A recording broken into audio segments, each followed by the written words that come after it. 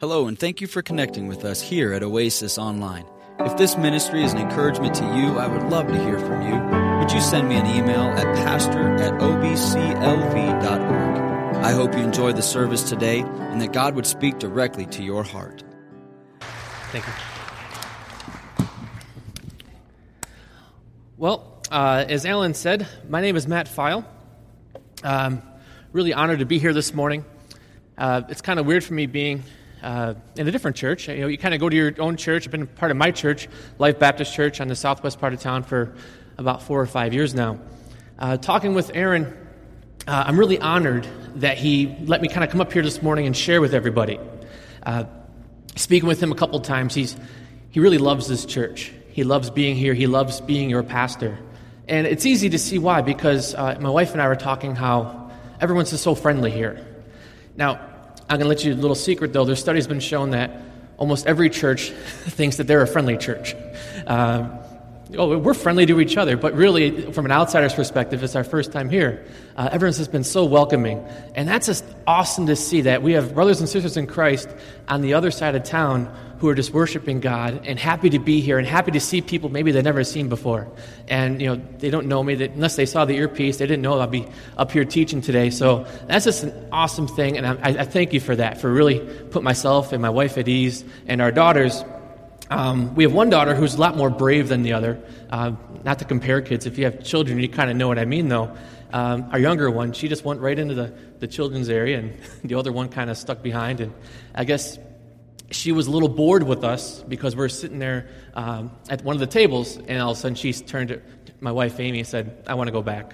So anyways, we're real thankful. You guys have a great children's ministry back there. I also have a son, Andrew, who's 6 months old. He's back in the nursery right now, and hopefully he's not too much of a pain for you guys. So my name is Matt File, and as Alan said, right now I'm a PE teacher actually in Las Vegas, in Clark County School District at a school called Marion Earl Elementary School. It's claimed to fame recently. It was about 6 years ago. We had the swine flu outbreak, so maybe you saw me on TV. I was famous for that, but kidding aside, so it's different for me to wear a microphone. I'm used to kind of just yelling out or projecting my voice, as I call it. But as Alan alluded to, I'm also actually in seminary to be a pastor. I've been a Christian just under 8 years now, and I'm in an internship program at Life Baptist Church under our lead pastor. His name is Paul Gotthard. It's actually a church planting intern, and hopefully someday God will utilize me and my family to plant a church somewhere else. Now, I'm excited to share here this morning just because it's something different, and I love being able to teach God's Word. It's just something that I never thought I'd be able to do. Recently, I was thinking about where I was 10 years ago and where I am now, and it's awesome how God will take something and totally redeem it for His purpose and His cause, and I'm just excited now. Anytime someone gives me a chance to teach or preach, I'll jump on the opportunity. Like most people, though, I wasn't born here in Las Vegas. There's a statistic I read that 90% of people were born somewhere else. Only 10 people are actually born here who live here. I'm actually from a city called Buffalo, New York. So here's a little frustration because Aaron has a lot of Cleveland Brown stuff upstairs. But hey, we're both lovable losers. I'll have to admit that one, though. We lost 4 Super Bowls. They never been to one. I'll have to one-up them on that one. But I'm from Buffalo, and actually, like I said, I'm a PE teacher. And I remember when I first wanted to become a PE teacher.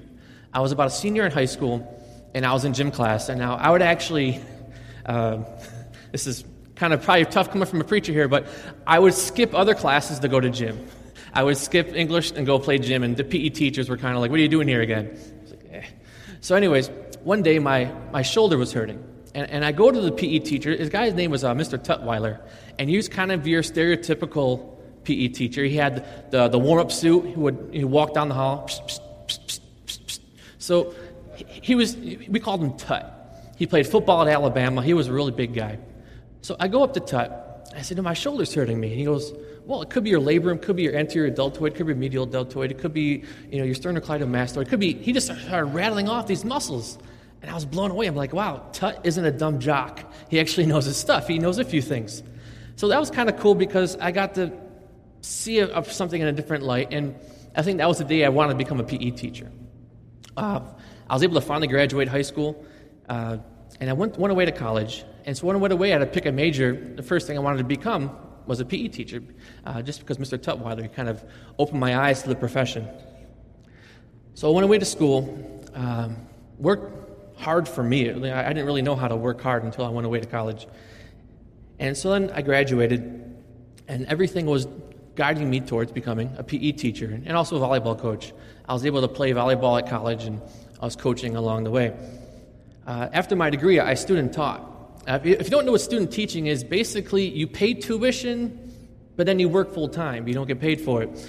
But it was all really cool because I was under some really great teachers in the Buffalo area helping me become a gym teacher. Job market's really tough there, so I became a substitute teacher, and in all hopes of becoming a gym teacher. I envisioned my career. I had everything the way I thought it was going to be. I was going to have a gym. I was going to have a locker room, and of course that meant I was going to be working out all the time. I was going to be in great shape, which obviously hasn't happened. But it was going to be a supply room full of lots of equipment. The gym would be nice and decorated. I had these really cool visions of how it's going to be. My plan was there. My students, they'd be playing games like volleyball and table tennis and team handball and these cool games that I played as a kid growing up or I learned in college growing up.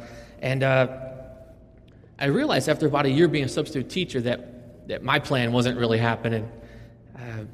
My brother moved out here in 1997, and for a while he knew how the job market was tough, and I was going through some tough times, and he kept kind of recruiting me to come out here to teach. So one day I finally conceded. I applied to become a teacher here in Clark County. The next day they actually called me right away, wanted to check my references, and I was kind of excited about that. They couldn't hire me right away, but I said I'd be in town. So about 2 months later, I actually interviewed with the district. They liked me, they wanted to hire me, but they needed a principal to sign off. A little while later, there was a lady named Charlotte Reddick. She was the principal at a school called Marion Earl Elementary School. She'd come across my resume, come across my file, and she really, really liked it, so she called to set up an interview. And after talking for a few minutes, she actually asked to interview me there on the phone, and I was kind of confident, so I said, sure, let's go for it. Well, I guess she liked what she heard, and she offered me the job.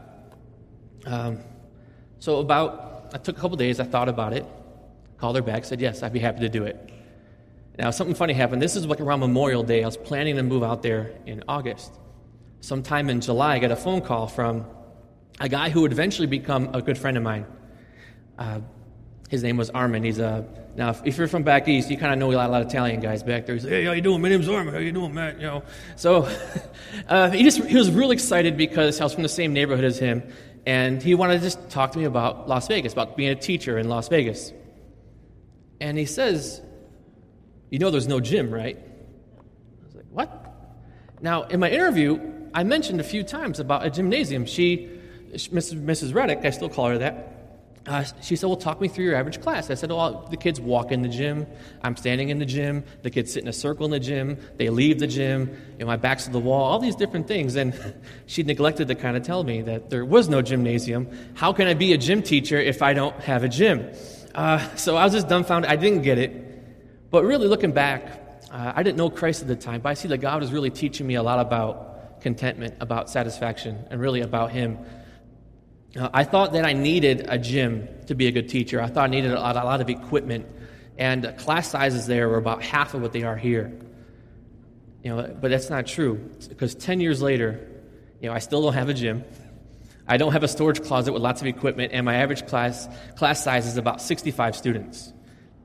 But God has provided for me everything I need to become a PE teacher, to be a good educator. And I don't think that's just limited to education. I don't think you just come by with teachers, because teachers have it tough in this town. But I think every profession is going to have it tough somewhere. Now, has God provided me all I needed every time? Well, I don't know. Has He provided everything I want? Probably not. Everything I need? Oh, yeah. Am I content? And I think that's the important lesson here. Only after I learned about being content, about what I really need and what I want. Now, I don't want to be here talking about myself. It's my favorite subject, though, is about myself usually, but I want you to think about your life. Has God showed you something about what you need versus really what you want? Because I think there's a great distinction between what we need and what we want. We think of our wants as needs, and we think of needs as something that's given, and it's automatically assumed we're going to have it no matter what. But this isn't just about expectations about a career or about a job. It can be in our marriages. It could be within our families. It can be in our homes, the houses that we want to buy and live in, about our cars that we drive, our finances, our friends, even our relationships. And here's the tough truth, is it can happen as Christians. We can look at someone else's life and we can say, hey, they have that, they must need that, how come I don't have that? Or we can even look at other churches, even those in ministry. They can look at other churches and say, hey, they're growing. Why is that? I need that. Why isn't God giving me that? So what we're searching for, whether we realize it or not, is contentment, to be satisfied, have peace about it. We need to be content. Happiness is great. Everyone wants to be happy. I don't think anyone really doesn't like to be happy. And success is great. We love success. We love to be happy.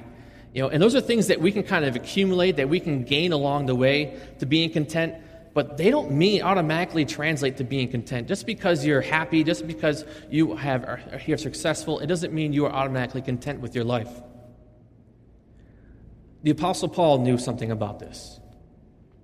I'd like to go over a few things that I've learned recently through one of his epistles. It's Philippians 4:11 through 13.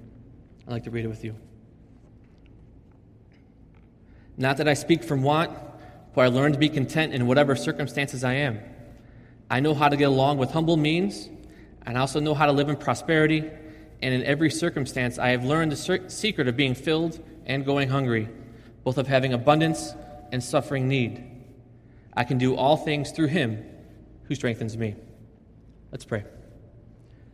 Lord, you are so good to us. Father, I thank you for this chance this morning to be up here. Lord, I thank you for giving us a teachable spirit, how it's not about our expectations, Lord, but your will and your desire for our lives. As we go over this text, Father, give us fresh eyes to see it in a way maybe we've never seen before, Lord. Make us teachable, make us be reachable, Lord, and help us just do it as you see fit. It's in your name I pray. Amen. When we read that verse, it's easy to kind of see, it's great. Paul's a strong Christian. He was a good guy. I think context is really valuable here.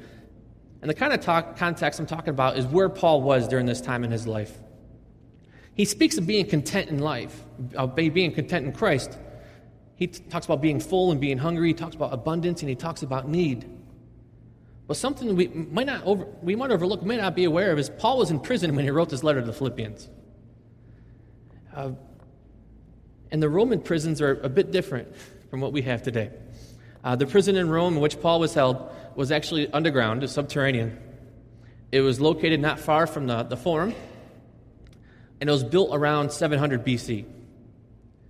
The prison itself was basically two large rooms with two different levels and shackles to attach the prisoners to the wall. There was a Roman historian who, about 100 years before Paul was in there, he wrote that the prison, it sunk about 12 feet underground, walls secure it on every side, and over it is a vaulted roof connected with stone arches. But its appearance is disgusting and horrible by reason of the filth, darkness, and stench. The lighting was poor, usually come from torches and oil lamps. The guards might have been able to light a fire, maybe just for heat, or maybe to cook some food. And unlike today's prisons here in our country, the prisoners had to supply their own food, their own clothing. They had to do it for themselves. For the Apostle Paul, actually, the church rallied around him and helped him out during that. It was Christians, including the church in Philippi, who provided this for him, who would actually, when they would hear about his need, they would come and supply that need for him. So when we think about this, when we take this in consideration, what Paul says about being content in every circumstances, that means a lot. Because Paul knew that content living comes from Christ. It didn't come from really where he was. It came from Christ and Christ alone. He wrote, I have learned to be content in whatever circumstances. Now, truth is universal. It's not relative. It doesn't change because of where we are or how we're doing. And this is true. when we're content with Christ.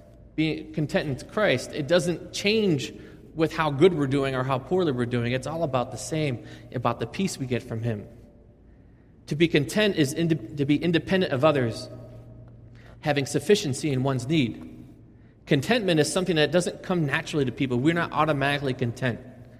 Like I said, we have a 6-month-old baby, and he, most of the time, is content. The times he's not, he lets us know pretty quick. And Paul, when he talks about being content, though, he says that it's not affected by our circumstances. Even though we might have a great baby, he is not content in everything, because when he needs a new diaper, he's not content anymore. But like me learning how to be a good PE teacher, Paul had to learn to be content. Because it isn't natural. It is something that he learned also while he was a Pharisee. Paul learned that true contentment only comes from Christ. Now, we may think this is 2,000 years ago, and a lot of the context, whether we wrote about, those things maybe aren't true today, but he talked about things that we face today. Content living in Christ isn't affected by money. It doesn't really matter what's in your bank account. He wrote, I know how to get along with humble means, and I know how to live in prosperity. I think that's something that we relate with the most, is finances, with money. Most of us can probably identify with humble means. But this is where we really start to learn about true contentment. Sometimes it's easy to praise God when we, like I said earlier, about what we think we need to provide it for, what our standard is achieved by Him. But the times we're without, we kind of wonder. We don't think of that as being content. We try to see, well, what's God teaching me during this time? Some of us may think at times, why is God mad at me? What have I done? Well, that's not true at all. He could have been showing us the difference between wanting and needing, because that's where contentment comes in. Now, God was showing us during that time about being content, being satisfied with Him and Him only. 1 Timothy 6:10 says, for the love of money is the root of all sorts of evil, and some by longing for it have wandered away from the faith and pierced themselves with many griefs. It's easy to spiritualize being poor. I think we kind of, we romanticize it in a way about being in need. It's times like that where we really see how dependent we are upon God. But what's funny is there's times when people go through the times of need, and man, God provides for them, they praise Him, and they got a great testimony from that. But when they become successful, they start to fall. Paul talked about both ends of the spectrum there. And I think the love of money comes in two different forms. It comes with more, and it comes with mine. I want more. And also, you can't have that. This is mine. Both of them, though, show discontent. And they're opposite of what Paul was talking about the Philippians. He knew, though, that anything he had was God's, and it came from Him. So when we look at what Paul was going through, think about this for a second. He was in a prison, dark, smelly. He wasn't sure where his food was going to come from. He wasn't sure where the heat was going to come from. He was probably stuck with some people he really didn't like very much. And what did he say? He was content in all circumstances because of God. So when we say that we're content, it really sorry, I lost my place in my notes.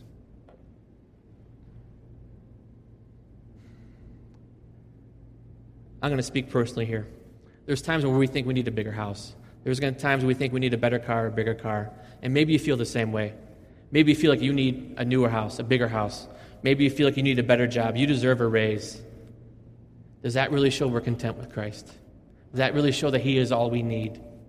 When we compare ourselves with others, I think that's showing discontent. That's not showing that we are satisfied. We're at peace with what God has given us in our lives. A while back, my wife and I were having a conversation with her brother. Her brother lives up in Portland, Oregon, and he's got a small little one-bedroom condo. Amy and I, we've been blessed with a nicer size house in the southwest part of town. And he was saying, I can't wait, to get a house like yours. And we were flattered by it, but in the back of our mind, we're thinking, well, we can't wait to have a house like our friend Christian. Our friend Christian, he owns a pool cleaning business. He's very successful. His house is probably twice the size of ours. Christian cleaning pools, he does some amazing houses in the Spanish Trail area, which is, multi-million-dollar homes in the southwest part of town. While he's cleaning the pools, his thought is, I can't wait to get one of these houses. No matter what, there's always going to be a bigger house. There's always going to be a better paying job. There's always going to be things that we want to find. There's a cliche, the grass is greener on the other side. Well, you know what? The grass is greener where you water it. And contentness comes only from God. It doesn't come from what we have externally. It comes from what God gives in us. So it's also not affected by our food. It doesn't matter what's in your fridge. It's tough sometimes to understand how maybe a first century Christian felt towards food. We're pretty spoiled here. On my drive here from the southwest part of town, I kind of counted this here on the maps here. It says, I saw 4 McDonald's, 3 Taco Bells, 2 Chipotles, 2 Jack in the Boxes. And that's not even including Las Vegas Boulevard, where who knows how much food is out there. So when Paul writes, though, that I have learned the secret of being filled and being hungry, his idea of full was probably completely different from ours. We are in the town of buffets. And man, I don't think Paul ever saw a buffet in his life. The word he used for filled, it means satisfied, to be full. It was also in Matthew's gospel when Jesus fed the 5,000. He talked about how they were full, that they were satisfied. So for Paul to be full was probably a big deal. It was not something he probably took for granted. It was being content in Christ that really enabled him to work through the hunger, to know that, my needs have been met. Because I think we all can empathize with hunger sometimes. There's different kinds of hunger, but I'm talking about physical ones. I remember there's times where I didn't know how much money I was going to have for the next meal I was going to be able to get. I remember, now this is definitely first world problems, but I only had a couple of dollars on me, and I wanted a burger from McDonald's. Actually, it was Burger King. And I couldn't afford the cheese. So I bought the burger without the cheese, went home, put a slice of cheese on it. Now, my level of hunger was nowhere near Paul. But Paul knew something that maybe it took me a while to learn it. Content living in Christ, it reaches all areas of our life. It's not just our bank account. It's not just what we're eating. Verse 13 is a summary of really of what he's saying here. He says, I can do all things through him who strengthens me. Now, I want to address something here because a lot of us, we make mistakes when we read that verse. We don't really see it in the context of a lot of different things. Too often, we kind of see it as a spiritual blank check. It's if we want it, God's going to make it happen. God told me to do it, I'm going to do it. It's even been used for the name it, claim it mentality that, I can do all things through him. We see it on Christian t-shirts. It's even actually on my email signature, I can do all things through him. But this isn't what the verse is talking about. It's not so much really how much God gives, but instead if we're content with what he's given us. It's not about external, but inner peace and the strength that he gives us. So I want to camp out here for a couple minutes. I really like going into a text and breaking it down and seeing there's a lot of worth in these words here, a lot of meaning to them. When Paul writes I, even just the word I, it's emphatic. He's stressing that he is capable of being content. He is sharing something he's experienced. He's sharing firsthand knowledge. He says earlier that he's learned to be that way. He's not automatically assuming that the Philippians who are reading it are in the same place that he is. This is a guy who met Jesus after the resurrection, after the ascension. And he had to learn to be content. So when he says I, he's saying, I'm not saying you're there yet. I've learned this. Then he writes, can do all things. This doesn't mean he can do anything. Paul's not claiming that God will enable him doing whatever he wants. Whatever he wants to do, oh, Paul, you got it, because you know what? You can do all things. I think we got to remember verses 11 and 12. That he has seen great abundance and he's seen need. He's been full and he's been hungry. Both extremes were possible because of God. And not only that, Paul was content because of God. The last part of that verse is, through him who strengthens me. The contentment, the satisfaction, the peace that Paul had during the trials and the triumphs, it all came from God. It wasn't anything he did on his own. There's another cliche I like to address is, and we say that to comfort people, say, well, God doesn't give us more than we can handle. I think that's false. I think God will give us what he can handle through us. And that's what this verse is talking about, that he's going to give us the strength to go through those times, the strength to struggle through, the strength to find it, and also the contentment and the peace that comes through that time. So whatever happens, whatever comes my way, the good times and the bad, God will provide the strength for me to get through it. And me, a few years ago, God taught me a tough lesson about friendship, about being content in him only. Not long after high school, I became a people person. I learned I liked being around people. I started being around people. I kind of liked hanging out with a lot of people.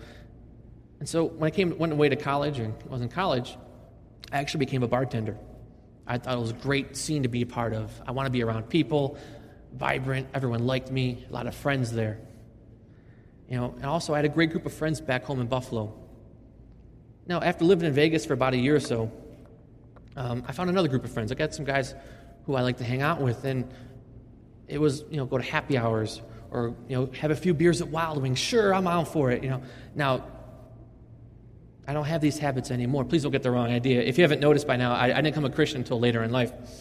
But something funny happened about a year or two after I became a Christian, after I came to faith in Christ, is my friends really weren't my friends anymore. The same people who I thought would be cool to go running with, go hanging out with, they weren't calling me back. They weren't calling me at all. It hurt. These are the people I thought were there for me, who were my close friends. But God was showing me, they're not. God was teaching me to be content in him. And not in the friends that I had, not in the relationships I had. God wanted me to learn to be content him and him alone. It makes sense because the guys I was friends with, the people I was hanging out with, they weren't Christians. And maybe a big part of the reason they stopped hanging out with me is because of who I was and the change that God was doing in my life, and they didn't like to see it. I could say I feel good because, I was a good, solid Christian man, and, my testimony was good, and that shows I was being a strong Christian. They didn't want to be around me, but you know what? It didn't make me feel better that I was all alone without any friends. It hurt. Now, eventually, God did bring some more friends in my life. He brought some better relationships. He brought some godly men into my life. Men who had a great walk with God and who can pour wisdom into my life and vice versa. And just like Paul, though, I had to learn to be content with Christ. I had to be content with having him because you know what? He is greater than any friendship I can have. He is greater than any relationship, anything I can have. As much as I love my wife and I love my kids, they are blessings from him and him alone that come from him. The contentness I have from him should be the most important part of my relationship with him. Satisfied with him. So, is Christ all you really need? We kind of say that a lot, but when death happens, will he be enough? I didn't really, when I was writing this message and preparing for today, I didn't really plan on sharing this, but I'll just do it anyway. About 2 months ago, I'm actually the youngest of 3 kids. My sister Jen, my brother Bob, and myself. I'm the youngest. My brother Bob is 40 years old. He moved out here in Las Vegas back in 97. I mentioned him. Well, I got a phone call at about 3 in the morning from my sister saying the Clark County Coroner's Office called her. They found my brother Bob dead in his sleep. He was 40. The last couple months have been busy, and they've been trying for me and my family. It hasn't been easy. Now, I'm not up here saying, hey, look at me, what I've done. But I tell you what, if I didn't have Christ in my life, if I didn't have that contentment, that peace, that assurance of knowing who he was, who he is, and that he is good, I could not have been able to go through that time. I could not have been able to lead my family through memorial services and through comfort, saying, you know what, I don't know the answers, but I know a God who has them. That, to me, was contentment in the time of I needed it and my family needed it. So when things are going wrong, though, and when things like that happen, are you content with Christ? Maybe with your kids. Maybe they're getting in trouble at school. Maybe they're getting in trouble with the law. Maybe they're just bugging you. Will you trust God that He is good, that you are content in Him? I like to look at Christ during a lot of the times, see His reaction to problems, especially when storms come. This is a great passage to kind of look into. So the storm are happening, and they're in the boat. I'm not sure if you guys remember. What did Jesus do? Matthew 8:24 says, "Behold, there arose a great storm on the sea, so the boat was being covered with the waves, but Jesus Himself was asleep." I think that's a great picture of being content. Circumstances surrounding Jesus, they looked awful. The apostles were getting worried here. Was He worried? No, man. The dude was sleeping. I think that's a great example of being content, of having trust, of having peace, of being satisfied with a God who's going to persevere and take you through things, that you can do all things through Him. So, this message isn't going to bring contentness from you. It's not going to. You're not going to walk out of here like, "Oh, I'm content." It's something that, though, I hope maybe you can see new ways to become content. Because it comes from God alone. It comes from the circumstance He's going to give you, and comes from something He's going to grow inside of you through His Spirit and His Spirit alone. But the first thing you can do on this is you can pray. Maybe you're unsatisfied with your life. Maybe it's your marriage, you're having a tough time. Maybe your kids are in trouble. Maybe you hate your job. Maybe you don't have a job. Pray for peace. Being content in Christ really just comes from our relationship with Him, about us spending time with Him, our intimacy with Him.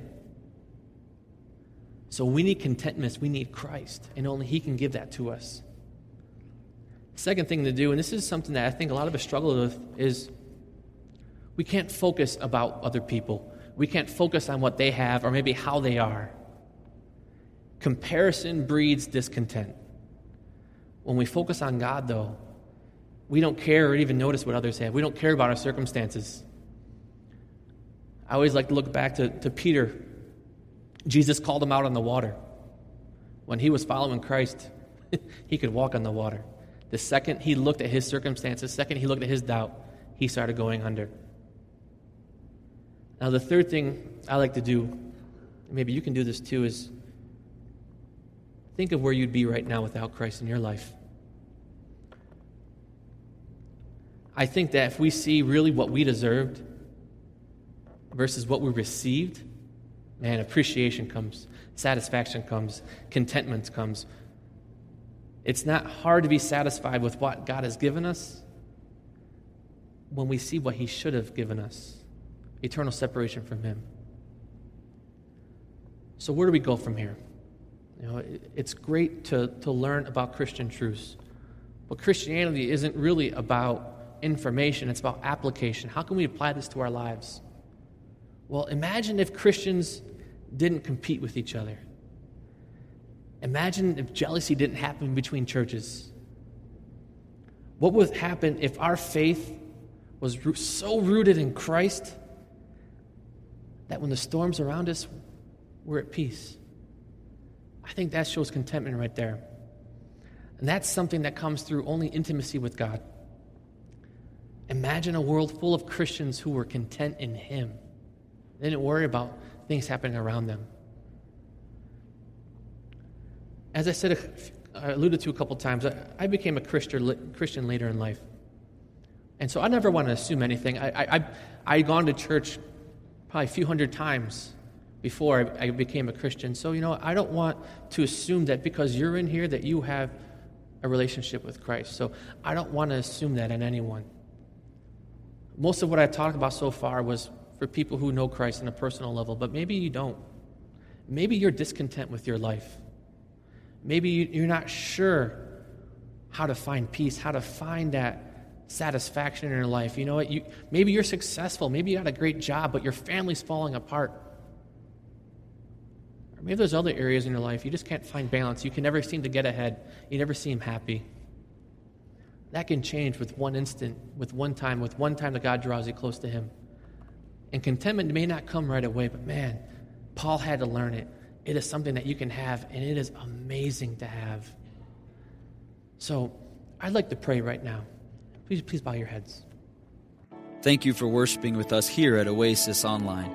If this message was an encouragement to you, would you send me an email and let me know at pastor@obclv.org. Before you go check us out at oasisbaptistchurch.org. And if we can be of any help to you or an encouragement to you, please let us know. Thank you so much for listening, and have a great day.